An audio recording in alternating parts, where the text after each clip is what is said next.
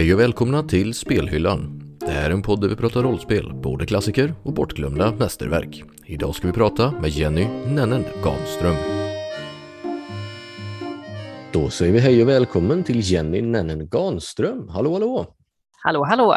För det första, grattis! Du vann Årets eldsjäl, utmärkelsen från Sverok 2021. Det stämmer, tack så mycket. Du är också intrigskrivarveteran för live, har arrangerat ett antal live själv och är dessutom veteran från Prolog, där du har hållit i både workshoppar och intrigskrivarutlärande. Det stämmer bra det. Det är ju det som ligger mig varmt om hjärtat, intriger. Det är live som du mig veterligen senast skrev för är ju morgondagens gryning, och det blev ju också årets arrangemang på samma Sverok-gala där du vann Årets eldsjäl. Så grattis en gång till! Tack så mycket! Din arrangörskollega Tirre var med i förra avsnittet och pratade då om just rollspelsdelen av livearrangemanget. Jag tänkte att vi skulle ta och prata om lite andra system. Vi kan väl ta och börja lite med de olika systemen. Vilka fanns det och hur fungerade de? Vi har ju ett antal olika spelsystem som vi kallar det för. De är skapade för att visualisera en större värld eller att lösa olika former av problem som finns på live. Till exempel det här med att vissa personer åker på live för att de vill vara ute och slåss eller äventyra. Då har vi en NPC-styrka ute i skogen som är rekryterad för att bli slagna på och vara de farliga personerna där ute. Så de räknar med det när de åker dit, vilket gör då att de andra spelarna på livet kanske kan slippa där om de inte vill. Så vill man vara ute på äventyra, då springer man ut i våran vildmark, ett speciellt område då på liveområdet. Så hamnar man där och där vet man att där finns det farligheter. Sen har vi ju det här med att kunna handla med resurser. Där har vi jobbat med lite olika former av system. Just för att kunna skapa ett sätt för spelarna att kunna handla med varandra. Vi har även ett landlotteri, lite grann som i Vilda Västern, Guldruschen. Så vi har en karta och så får man köpa sig en bit mark i våran dal där vi är. Den här marken kan ju producera vissa resurser som man sen kan handla med. Det blir lite som en monopolkänsla. Man kan titta på kartan. Vi har en karta och där kan man ju se ungefär vilken typ av terräng det är. Och den kommer att påverka vilken typ av resurser du sen kommer att kunna hitta då. Ja, men är det en gruva på din? Ja, men då får du dra ur gruvkortleken. Är det en väg? Då kommer du få dra ut av vägkortleken. Är det sankmark? Ja, då får du sankmarkskortleken. Som då är väldigt fint kalibrerad utav Peder som ägnar mycket tid åt att försöka räkna ut vilka resurser som ska vara var och hur mycket det ska vara utav varje för att det ska bli en bra speldesign på det. Det här synkar då med även ekonomisystemet, misstänker jag. För det är väl inte bara landlotteriandelar man kan handla med? Precis. En landlott kostar 10 000 daler och daler är då valutan i landet. Du kan alltid gå till banken och låna pengar. Så du kan låna dina 10 000 daler för att kunna köpa en landlott. Då kommer du ha en skuld i banken, så då måste du hitta något sätt att betala tillbaka den. Ett vanligt problem på live är att valutan i sig inte har något värde. Ofta så får man betala med riktiga pengar på värdshuset och andra saker. Då ska man bara ha de här låtsaspengarna för att ge som dricks. Men ingen bryr sig egentligen, för ingen behöver pengarna. Och det man måste göra då är att skapa utflöden ur systemet. Ställen där man kan göra av med pengar. Varför ska jag tjäna pengar om jag inte kan göra av med dem på något? Och då är landlotterna en del av det här. Så då kan man köpa sin landlott och sen så småningom då kommer man kunna börja producera på den. Och på det finns ett strategisystem av något slag där olika typer av adelsätter och arméer kan strida mot varandra, om jag förstått det rätt. Det stämmer. Det är lite som ett figurspel kan man säga. Där vi har ett antal olika grupper som blir spelare i det här spelet. De styr trupper på en annan plats i världen som då har olika mål. Det är Rickard Nilsson som designar det här varje år. Och han är fantastisk på det. Trupperna, när de är ute på kartan, kan de hitta grejer som de sedan skickar in till livet via vårt transportsystem till exempel. Och man kan även skicka saker till strategispelet som man hittar på livet. Något år så hade vi typ 7-mila stövlar. De här kunde ju då ge militären eller ge ens trupper en fördel för att man kunde få bättre, man kunde flytta 2 rutor istället för en. Så att, och likadant kan man ha haft lite portalstenar, alltså den här typen av artefakter som man kan hitta på liveområdet, skicka ut till sin general. Det här syftar ju mycket till att ge en känsla för en större värld. Alla våra system är byggda för att skapa spel mellan deltagarna. Du får inte 10 000 dollar i början, utan du måste spela rollspelare till dina pengar. Gå till banken eller tjäna pengar eller någonting. Det är samma sak med strategispelet. Det skapas allianser. Det funkar faktiskt jättebra som speldrivare. Jag får lite bilden av en live-variant av Diplomacy. Kan man tänka sig så? Ja, men det kan du tänka dig. Man måste först lista ut vilka är de andra spelarna.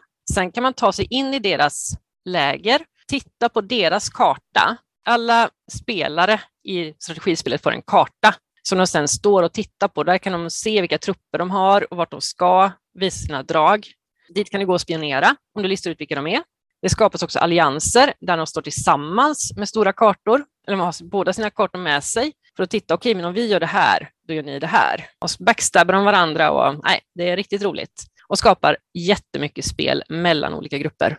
Ovanpå det finns det kanske några fler system.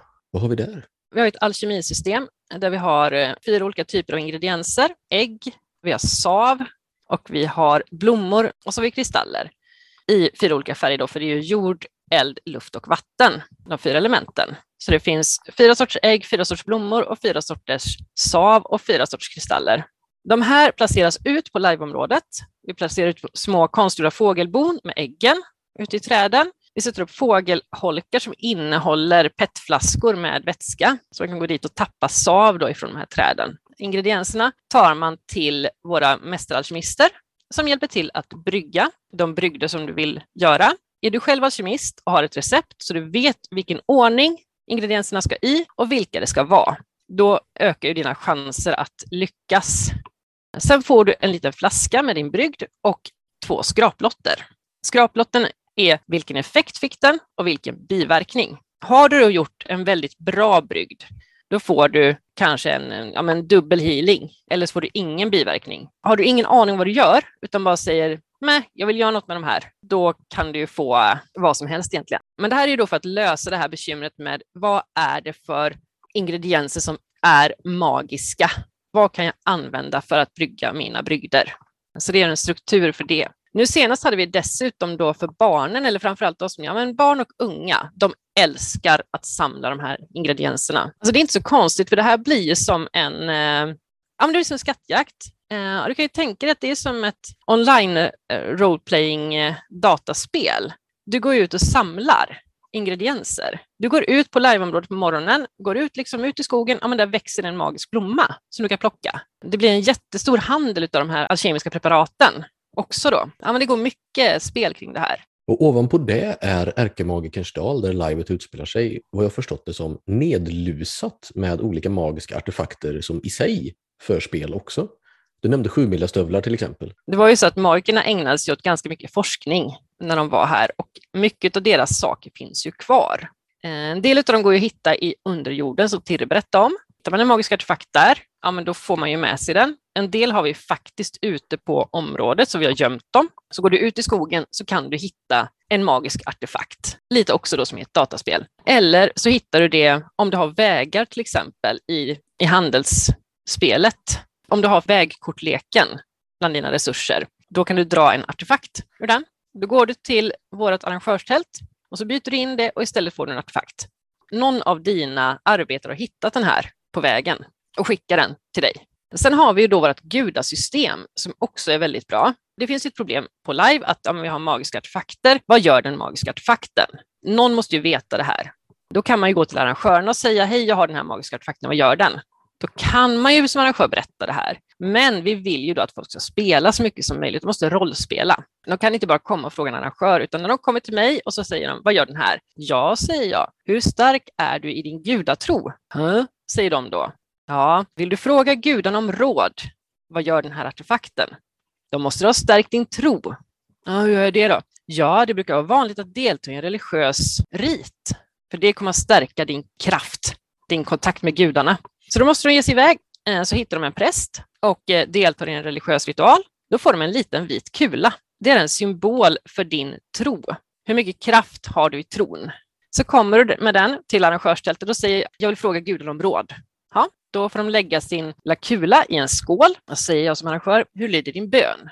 Många av dem ägnar en fantastisk energi åt att komponera den här bönen. Vi har stått tårögda inför vissa böner och ibland så har vi nästan skrattat byxorna av oss åt dem. Men det är väldigt roligt att höra de här bönerna. Och det har varit allt ifrån att jag ber att den andra religionen ska få riktigt ont i magen som straff och till då att jag vill ha ett tecken på att min Gud existerar. Eller jag ska ut i strid, jag vill ha skydd.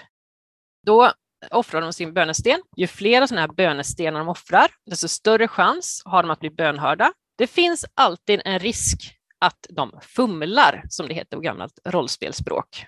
Det vill säga att de i princip väcker guden i middagssömnen och den blir arg när det kommer att slå tillbaka på dem. Vi har alltså en slumptabell som vi går nerför, där vissa värden då är positiva och andra är negativa. Ju fler bönestenar de offrar, desto fler chanser får de. Egentligen fler tärningsslag då kan man säga. Sen kan man även ha religiösa föremål som ökar chanserna. Har jag den heliga tranans vågskål med mig, ja men då får jag också en extra chans. För att jag har lagt ner mödan på att hitta min vågskål. Sen då så får de ett svar. De kanske inte får sitt svar där direkt, utan de får bara gudarna har hört din bön. Sen händer det någonting. Det kan vara så att det tappas en skattkarta i deras läger. Eller då att en arrangör springer bort till prästen för den motsatta religionen och säger nu har du fått väldigt ont i magen. Och då spelar ju de ut det. Eller att det räcker med att jag säger att okej, du har 2 KP extra på din rustning. Du har bättre skydd. Väldigt, väldigt ofta kommer de att fråga gudarna om råd och angående artefakter eller nedgångar till underjorden. Eller om skydd när de ska ner i underjorden. Men poängen här är att vi vill höja prästens status på live. Det ska faktiskt vara en effekt av att man är religiös. Och jag som religiös ledare ska kunna ge någonting till mina följare. Så här får man en bonus då, religionsbonus. Plus då att de kan inte bara komma och fråga om den magiska artefakten, vad gör den? De måste spela sig till informationen på något sätt. Ovanpå alla de här systemen så finns det också då intrigerna. För de som aldrig har varit på live, vad är det för någonting? Först och främst så är det en plot hook. Det är ett sätt att komma in i själva storyn som livet berättar.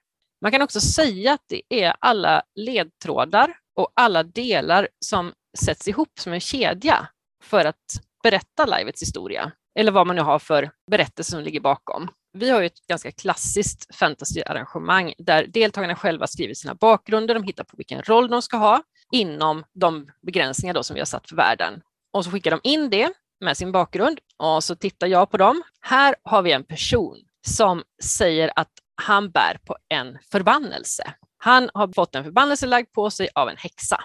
En annan person i hans grupp säger att jag tycker väldigt mycket om häxor. Okej, fine. Sen har vi en grupp som kommer och säger vi vill spela häxor på det här livet.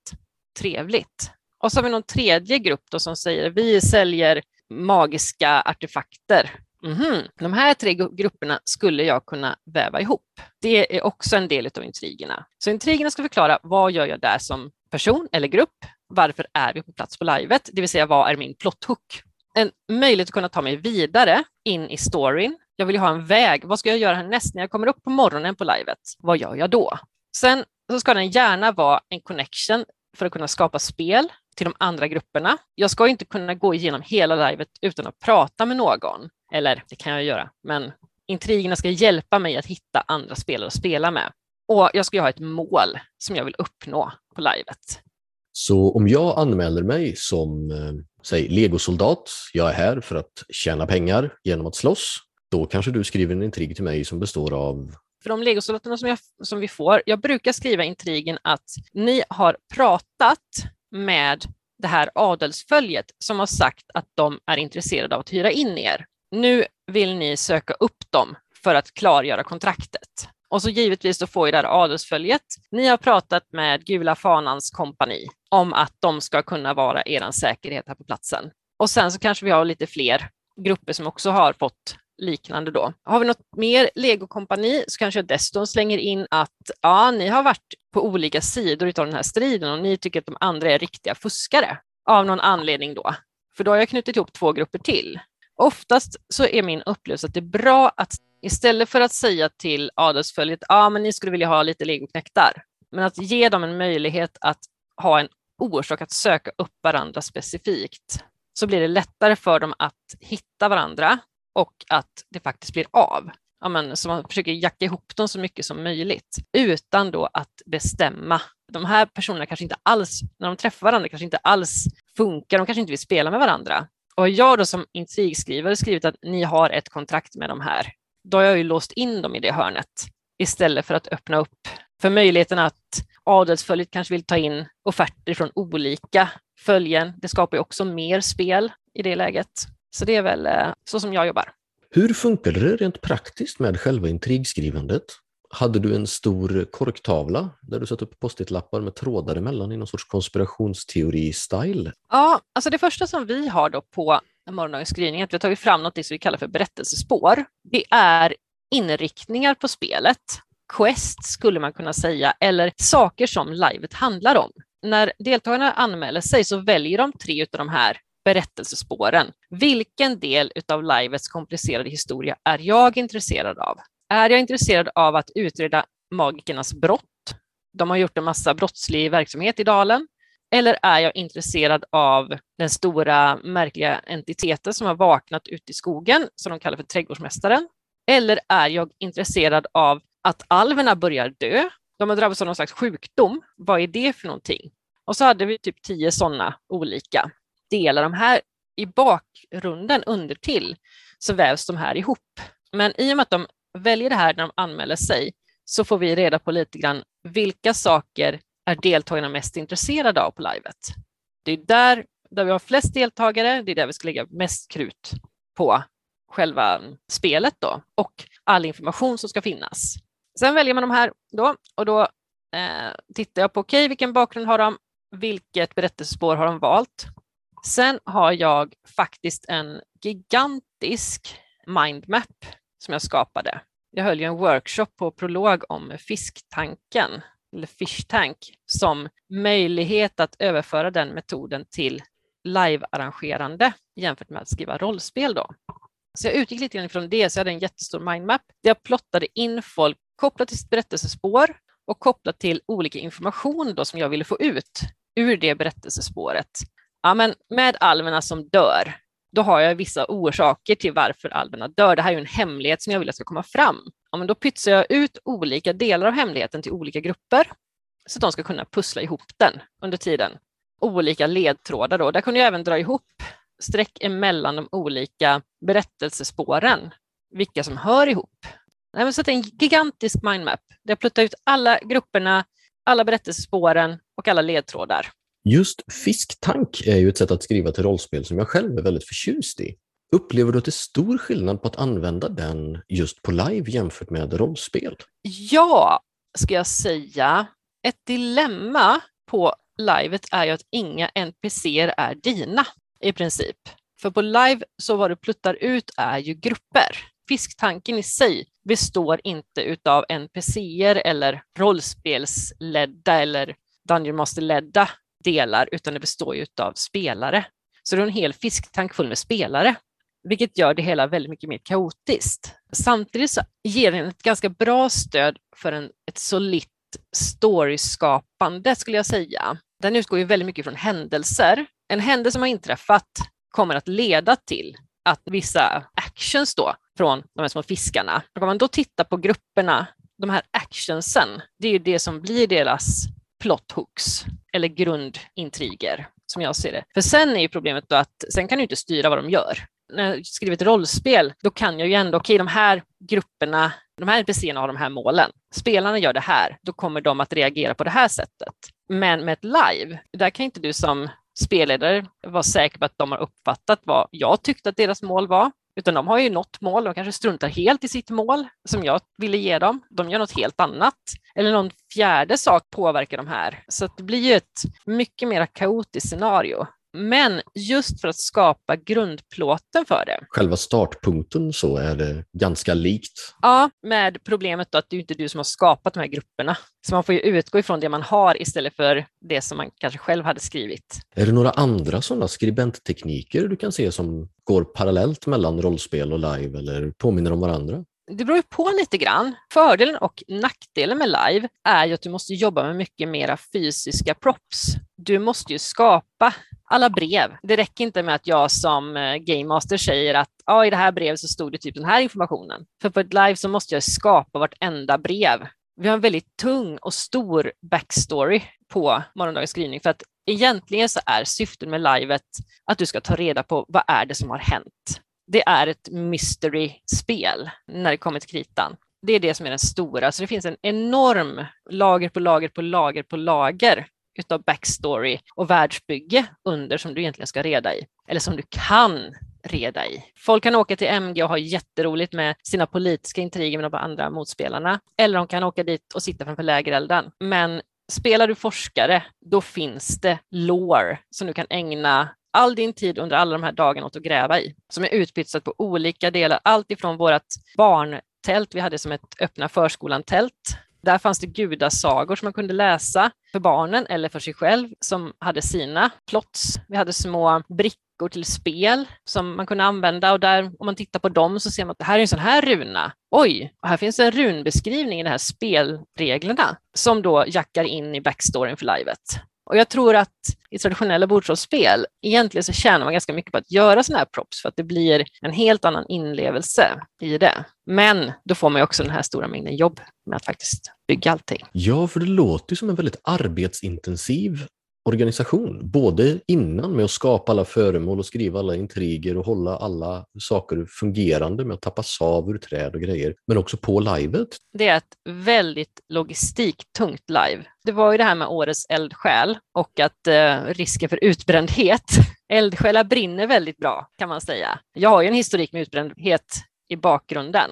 Inte enbart på grund av livearrangerande utan på grund av hela min livshållning. Men vi är ett gäng med väldigt engagerade personer i den här arrangörsgruppen. Och det måste man ju vara för att det här är ett jätteprojekt. Alltså det ligger ju tusentals timmar inplöjt i det här. Och mycket är ju det att allting behöver vara så hands-on. Du måste också ha en helt annan planering för du kan inte styra. I rollspelande då kan ju jag i värsta fall improvisera någonting som händer. Okej, gruppen valde att gå hit istället. Det var ju precis inte dit jag hade tänkt att de skulle gå, men okej, fine. Jag improviserar det här eller flyttar den här grejen som egentligen skulle legat här. Men på ett live, då måste jag ha satt ut allting för det. De är ju där de är. Så alla de här vägarna måste ju vara intäckta. Och sen så är vi är ju väldigt ambitiösa i den här arrangörsgruppen. Jag skriver ju en tidning som ges ut då innan, eller som man har till livet, det är väl ett antal sidor med små artiklar där man också kan läsa om vad som har hänt den senaste månaden i dalen. Lägger in reklam för de olika grupperna. Jag frågar dem innan, vill ni ha en reklamannons i månadsbladet? Skriver ihop det, lägger in den. Man kan hitta intriglösningar, ledtrådar och sånt där i den också då. Man kan hitta de här ledtrådarna till vad är det här för någonting egentligen? Vad är egentligen de här arkaniumstenarna med små magiska stenar som lyser? Vad är det för någonting? Då har vi en artikel om det. Jag försöker ju även trycka in så mycket in-game info som möjligt i de här. För ganska mycket på live är ju att man måste läsa på innan. Man måste läsa på hur världen är. Man måste läsa på saker för man har inte den här informationen. Men då har vi tänkt att om jag lägger in information i tidningen, då har jag ett in-game-format att kunna läsa det här på under livet. Vi har böner. Ett problem på live om jag spelar en religiös karaktär är att jag borde kunna de här bönerna, jag borde kunna med Fader vår och så vidare. Då ska jag ha lärt mig det här utantill och det är ju rätt så jobbigt. Men då har vi tryckt upp bönlistor och det är som psalmboken, fast det är bara papper då. Men där får jag min bön utav min präst för att det är så det går till under en sån ritual. Precis på samma sätt som jag får i kyrkan min psalmbok, då får jag min bönelista. Och givetvis så är ju den här bönelistan då, eller de här bönerna, innehåller ju då information om backstoryn. Det innehåller ledtrådar till backstoryn på livet. Det ligger ett ställe som man kan gräva. Hur synkar det med de olika systemen? Har ni speltestat saker som ekonomisystemet och kortleken för landlotteriet och sådär? Hur är den spelbalansen tänkt att påverka spelet?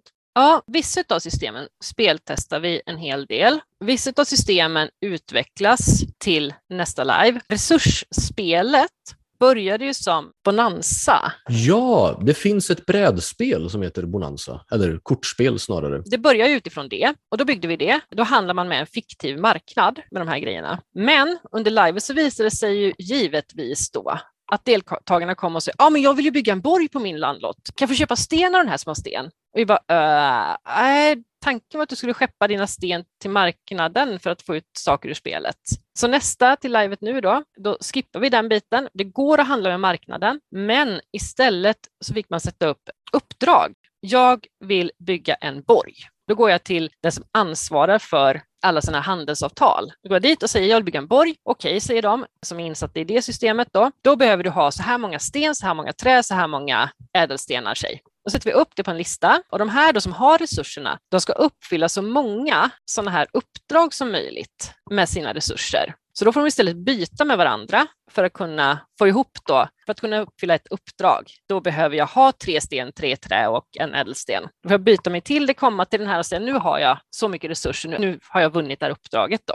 På det sättet så kunde de handla med varandra. Jag kan få bygga mitt hus eller borg eller bro eller vad jag nu vill på min landlott, och då blir det plötsligt spel kring det. Så på det sättet då så, alltså speltekniskt, speldesignsmässigt, när vi speltestade så funkar det bra. Det var balanserat, det var fint, lekarna funkade, men på live funkade det inte. För där vill ju spelarna spela med varandra, oavsett om de egentligen var med i det här resursspelet eller inte. Så det var en spännande lärdom. Har du några andra sådana lärdomar eller spelarreaktioner som ni inte hade förutsett? För det är ju också en av de stora skärmarna med både rollspel och live, att man inte riktigt vet vad som kommer att hända förrän det faktiskt händer. Ja, men precis. Ja, vi har ju forskningssystemet också. Det är faktiskt lite roligt. Jag spelar ofta magiker på live, och som magiker så är jag ju skolad. Alltså jag har ju forskat på det här, jag är ju forskare på ett sätt. Men när jag får en magisk besvärjelse eller en artefakt eller vad som helst, jag borde kunna ta reda på vad det här är. Men den informationen finns ju inte, för det går ju liksom inte att skriva en bok och lägga som prop för att det finns ju någon slags gräns. Då får man kanske det här att, men okej, du får sitta och meditera över det en timme. Ja, okej, fine. Men då ska jag ägna en timme av min speltid åt att sitta under ett träd. Ganska många vill kanske ägna sin tid åt att lajva. De vill rollspela. Och då funderar vi ganska mycket på det här. Och sen så kom jag och Peder till slut på att man borde kunna göra någonting sånt här. Typ ett sudoku. Ja, det är ju fint med sudoku. Men kommer de verkligen vilja sitta in i sitt tält och lösa ett sudoku? Det kanske inte är helt 100. Men då kom jag på att vi använder ett mastermind istället. De får ett pentagram för de magiska, och så finns det en cirkel i varje udd på stjärnan, så finns det en cirkel. I den så ska de plutta in en magisk symbol av en givet antal symboler då. De här ska du plutta in, och så kommer de till oss, och så gör vi en rättning. Hur många rätt symboler har du? Vilka är rätt symboler på rätt plats? Och så säger vi det, du kan komma tillbaka om en timme. Då skriver de upp vilket klockslag de har på sin lapp, kommer tillbaka efter en timme, får en ny lapp, gör en ny gissning, får samma sak där. Så sitter de och jämför sina forskningsresultat här. Och de kan även ta hjälp av andra då som hjälper dem att titta på det här. Lite grann då som man själv, när man sitter och löser ett klurigt problem, att det räcker kanske att jag pratar om mitt problem med någon annan för att jag ska kunna få hjälp på traven. Har jag då någon som är lite mera high på den typen av lösningar, bara för att jag är magiker är det inte säkert att jag är bra på mastermind. Men har jag då en kompis så kan ju den komma och hjälpa mig att liksom klura på det här. Och på det här sättet så spelar man sig till mer information. För när du väl har knäckt det här, men de är de här 5 symbolerna som ska in i den här ordningen. Grattis! Nu har du forskat dig fram till det här resultatet. Det här pentagrammet och de här symbolerna finns även på våra scrolls. Du kan i underjorden eller andra ställen kan du hitta en scroll som är en besvärjelse som du kan kasta en gång. Samma dokument som du har, samma symboler, samma pentagram. Det vill säga, det som du gör med din forskning är att du forskar dig fram till hur ska jag placera ut elementen i min ritualcirkel för att få det här resultatet. Och där finns ju då paralleller med att när jag ska dra en besvärjelse så ser den ut så här. Och det är ju det som du egentligen har forskat fram på magisk väg. Jag får bilden att det blir lite av ett minispel i ett datorspel på något sätt. Exakt. Alla de här sakerna som vi pratar om är ju en form av minigames för att symbolisera någonting. Symbolisera något som är svårt att visualisera på live annars. Är det något du har tagit med dig till vanligt rollspel eller till andra live för den delen? Just det här att man kan symbolisera det man inte kan visualisera. Nej, men tanken slog mig ju just nu att just det här med forskningen borde man ju kunna faktiskt använda. Jag tänker ju att många av de klassiska rollspelsäventyren har ju vid något tillfälle där spelarna måste gissa en gåta eller lösa någon form av pussel. Alltså, jag har ju använder mig ganska mycket av den typen av pussel när jag skapar rollspel också. För mig så räcker det inte med att bara stoppa in ett pussel. Du ska vrida de här grejerna så här för att det ska bli så här. För jag är ju all about the narrative i allt jag gör. Varför skulle den här bygga en sån här? Varför skulle magikern sätta sånt här lås på den här dörren? Det är ju stendumt. Ska han göra det här varje gång han ska in? Eller varför skulle han göra det här?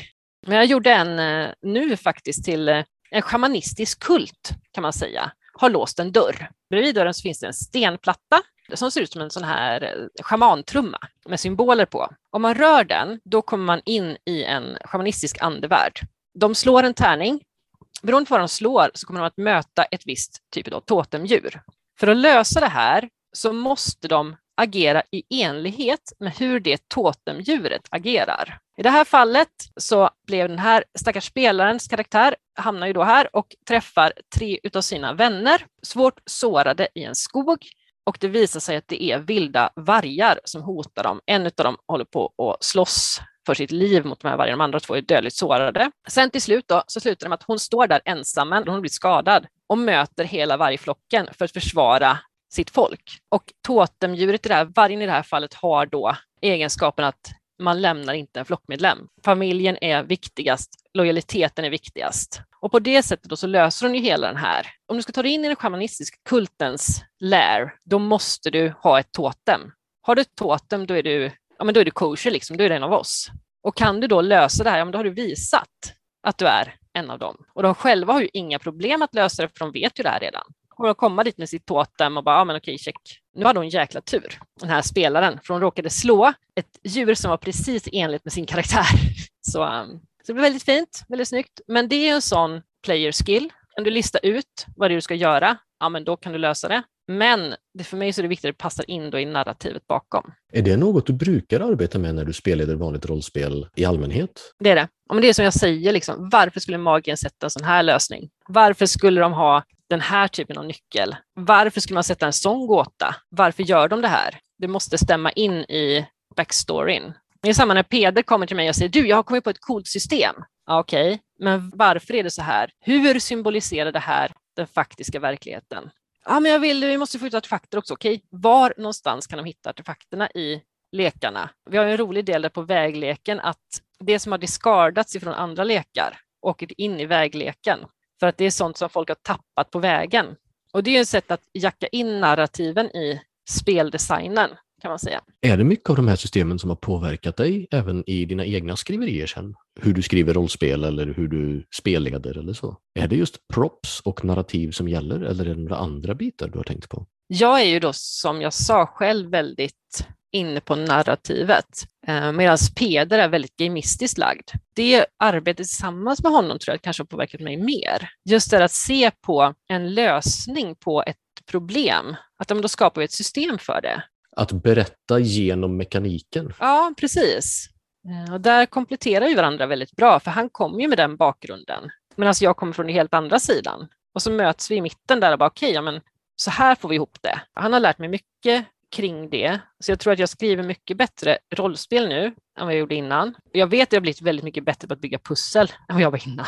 Skulle du rekommendera folk som brukar rollspela men aldrig har liveat att testa just för att utveckla sitt rollspelande? Ja, verkligen. Det tycker jag ju. Det blir ju en helt annan upplevelse i och med att du kommer ut, folk är klädda som de ska vara. Du får se alla de här propsen. Du får ju en känsla för på ett helt annat sätt hur det är att vara karaktären ute i skogen. Så jag tror att man kan lära sig ganska mycket av det. Och det blir ju väldigt stort fokus på rollspelandet. Det märker vi ju i de rollspelsgrupperna som vi har när vi spelar nu. Då är vi ihop med lajvare. Och vi ägnar ju, jag ska inte säga att det inte är så för andra rollspelare, men för oss så kan det ta 4 timmar att ta oss fram till en dungeon som vi ska ner i. För då har vi så mycket spel i gruppen kring våra konflikter, kring våra känslor, kring våra relationer, att vi tar oss liksom inte fram. Vi har ju skitroligt under tiden. Vi kan ägna 4 timmar åt att spela och sen tar vi en halvtimme ner i dungeon och så är det klart. För att vi ägnar väldigt mycket tid åt själva rollspelandet. Jag tror att man drillas lite grann. Jag upplever i alla fall en skillnad från innan jag började lajva. I och med att lajvarna blir så mycket fokus på rollspelande, för du kan inte säga, hur var det nu förresten du? Och man har inte tärningsslag för att testa saker. Du måste ha dina egna skills på ett helt annat sätt. Ja, men jag tycker att det är absolut värt att prova. Det är ju lite jobbigare när det kommer mygg och är blött och så. Men det är sjukt roligt. Avslutningsvis, är det något du vill säga om morgondagens gryning eller kanske live i allmänhet som du känner att du inte har fått sagt just nu? Jag tror att vi har täckt in det andra perspektivet egentligen från när du pratade med Tirre också. Nej, men med fokuset, det man kan säga om morgondagens gryning är just det här fokuset på den stora världen.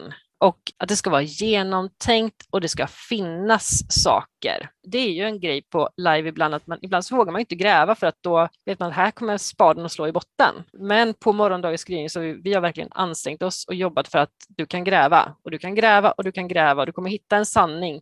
Jag och Peder, vi definierar ju upp, ja, men hur funkar fysiken här? Alltså du kan röra dig i Erkemagens dal på ett sätt som inte är det som är den verkliga världen. Varför är det så? Du kan ta det från en plats till en annan på en halvtimme.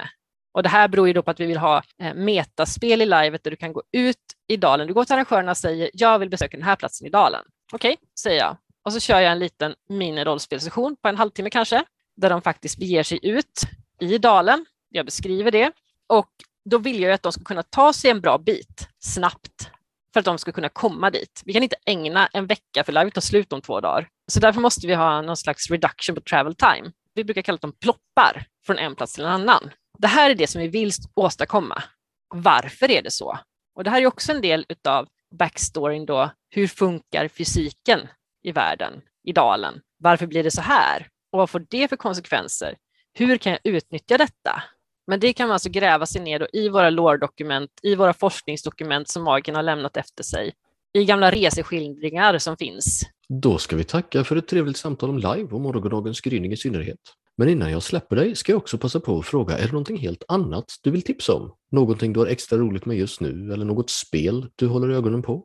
Ja, det är ju det. Jag har ju min kompis Emma Lorenz, hon har skapat en sån fantastisk rollspelskampanj i World of Darkness. En egenskriven kampanj. Vi pratade lite snabbt om fisktanken och hur man skapar rollspel utifrån det. Hon har inte en fisktank, hon har inte ett akvarium, hon har en ocean med pirajor. Hon har sjukt komplicerade NPCer med egen backstory och egen agenda. Och vi träffar ju på de här. Sen gör någon av oss någonting under ett spelmöte. 4 spelmöten senare så har de fortsatt att utveckla sin reaktion på det här under hela den tiden. Efter varje spelmöte så har hon summerat upp. De börjar med det här. Under den här grejen, ja men då händer de här sakerna. Ja men de här kommer att fortsätta med detta. Och fortsätta med detta. Och fortsätta med detta. Ja, nu är de bara ett steg ifrån att nå sitt mål. De här NPCerna. Och det här gör ju att vi har ju råkat ut för att det har dragit undan mattan för oss totalt. Det är så vansinnigt spännande när man inte har någon aning om alltså hur den här komplexa världen funkar. Otroligt genomtänkt. Vi är ju livrädda varje gång nu misstror vi alla. Vi har varit utsatta för så många sådana här av deras komplotter. Och vi pendlar mellan hopp och förtvivlan hela tiden i det här spelet. Otroligt roligt och otroligt komplext. Och hur de här interagerar med varandra. Och hennes NPC skapar ju allianser med varandra. Som vi inte har någon aning om. Och de bryter allianser. Och så har vi rykten om det någonstans. På grund av något som jag har sagt. Eller gjort någonstans. Det är min nya stora passion i livet den här kampanjen. Vi spelar på kvällarna, vi textrollspelar mellan de olika sessionerna. Vi spelar 1 timme här eller 1 timme där bara för att är det någon som har tid att spela lite grann nu? Så jag har gått från att inte spela rollspel alls nästan innan pandemin till att nu spela mer eller mindre konstant. Väldigt roligt. Så när hon släpper det här rollspelet i någon fjärran framtid så köp det. Jag har ju då stora förmån att jag får spela det nu. Det låter fantastiskt det. Och med det säger vi tack så mycket Jenny Nennen Ganström för att du kom till Spelhyllan. Tack så mycket själv. Ha det så bra. Hej då. Hej hej. Det här var Spelhyllan med Jenny Nennen Ganström. Själv heter jag Pontus Kjellberg och musiken är gjord av Hicham Chahidi. Tack för att ni har lyssnat.